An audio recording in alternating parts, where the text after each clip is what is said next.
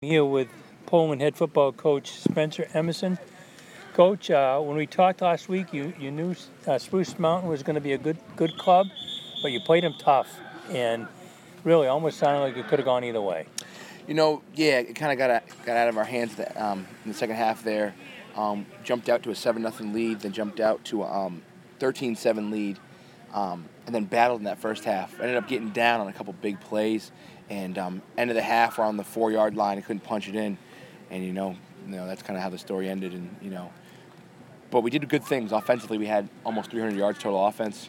Quarterback Brady Downing had another 240-yard game with a couple touchdowns. I mean, the kid is he's been lights out. In the first half, he was 12 of 14 for 183 yards and a touchdown in one half of football. He's doing everything the right way. So offensively, we really are starting to find ourselves, and we put up 27 points. Stopping Spruce was one of those things that we were worried about, and frankly, they're as good as we thought they were. They were just better than us, and that's how it is. They had better athletes on the field, and that's kind of what it came down to. The Jack Bryant kid, their quarterback, just runs the show, and he makes great reads, and he's slippery, but he's also has his eyes downfield, and then he has design runs for him, and then when you get tired of stopping him, they hand it to Big 44, and so we had our hands full, and the scoreboard showed that. But we feel like we're, I say this every week, I feel like we're in a good spot, though. I really do. Lost to Winthrop by a close one.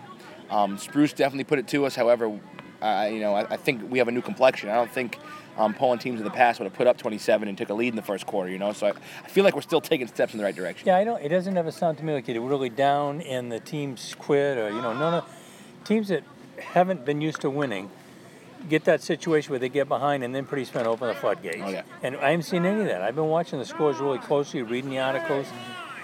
They're in it till the end. And a couple of plays here and there. We compete, man. I tell you what. We even at Mountain Valley, we lost the game 35-0. We repped. We played until the fourth quarter. They scored, I think, 10 points in the second half. You know what I mean? So it was one of those things where, you get down and you have a choice to make. And when they went up by 20 in the third quarter.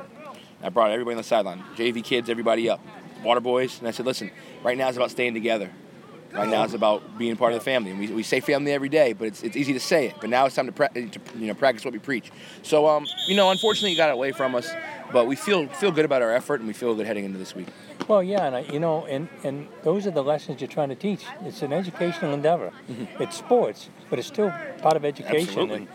And those are teachable moments every single time. For sure. Anybody you want to, I know you talk about the quarterback a lot. Yeah. Anybody else you want to single out?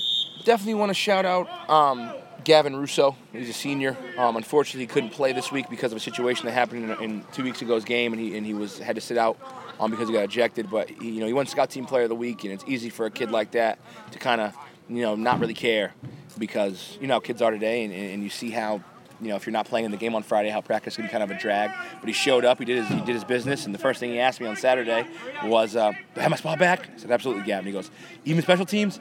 Absolutely, Gavin. So I really want to shout him out. And our quarterback Brady Downing kind of flies under the radar a little bit because a lot of guys score the touchdowns and a lot of guys make the plays and play defense, and when you total up after 5 games, his completion percentage is 68%. Wow. He's thrown for 1,200 yards, 10 touchdowns, and only 3 interceptions. Not too many high school kids are able to put those numbers up. Mm-hmm. I'm just fortunate enough to be his coach. I tell him that all the time. I ride him hard because I care about him, and I tell him. Sure. I said I wouldn't ride you if you weren't that good. I was always tough on my quarterbacks. Yeah. And he's one of the special ones. I'm fortunate enough he's a junior. I feel lucky to be his coach, and he's a junior captain for us. He does everything the right way. Honor student, baseball talent. So I definitely want to give him his respects because the kid just does it the right way, and I think he's one of the best quarterbacks in the whole state of Maine. And I'm not saying that because I'm his coach. I'm saying that because I've seen a lot of football. And I don't know. Too many high school kids can have a 68% completion rate. No, especially not as much as you throw the ball. Absolutely. I got a question for you to ponder here a little bit. When Chip Kelly came to the NFL with no huddle, one word, everybody's on the line of scrimmage, boom, boom, boom. How many plays can we get in 4 minutes' time, even in practice? There was always some question about is his offense worn out a little bit, especially if they're going both ways in high school, and or is the defense have to be back on the field because you do score pretty quickly? What are your thoughts on that with your team? It's a really, really, really tough balance. So it's funny that you say that because I was fortunate enough. I played at Becker College my freshman year of college for Mike Licton. Mike Licton was a student assistant at UNH when Chip Kelly was there. Mm-hmm. So Oh, he actually really? had a direct relationship with Wow. Kelly. We ran that Oregon system with the poster boards and all that stuff. So I noticed that. Also, when we were at Bates, offensively, we were one of the, statistically last in the league, and our defense is really, really good. But there were games where the games would get away from us because we're going tempo. But if you're going tempo and you go 3 and out, you took 30 seconds off the clock. Yeah, oh yeah. You know what I mean? And it's one of those things, so I understand that completely. And I think some of my inexperience as a head coach this season has kind of put a lot of pressure on mainly my defensive coordinator, Coach Stacen, but also the guys that only play defense for us. I do see that situation. I think in my experience I've seen it at the Division I level, the Division III level, and the high school level. I go tempo because it forces the defense to it's hard for them to get a call in. So for us, I'm a big believer when we get first down. We're ready to run the play before the changes are set. That's my big thing. If we get a first down, let's get lined up. We'll dummy cadence some stuff, or we'll clap, let the offensive line know to stay down, and we're live. But he'll get back and get a number from me, and we'll run a play. Worked really well at Winthrop because we were able to go tempo. And now they couldn't change their coverage because how do you change your coverage from the sideline if there's 15 seconds between plays? So we ended up scoring on a drive because we found a couple of advantageous situations and we were able to go tempo.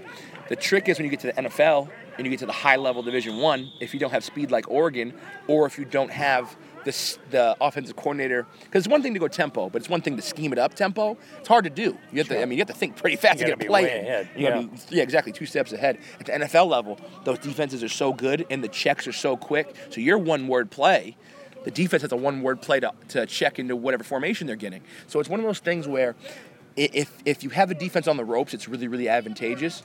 But if the defense has you figured out and also has a quick call system, it's almost like you're doing yourself a disservice because, like you said, the defense gets on the field pretty quickly, and it's hard to put together a drive. Tell me about Oak Hill. Oak Hill, very well coached. I think Coach Stacen Doucette does an unbelievable job. Clearly, you can tell by his success at the state championships in the past. Also, the culture he has. I can tell you the Connor Rossa kid, the quarterback, is probably one of the toughest kids in our league. He reminds me a lot of 14 from Mountain Valley, the Dylan DeRoche's kid. Oh, yeah. They just run the ball, and it's amazing. I couldn't imagine snapping it to a kid and just letting him run it downhill and getting up and snap it to him again. I just those type of kids are rare. He's an elusive kid. The Treadwell kid in the slot, number 21.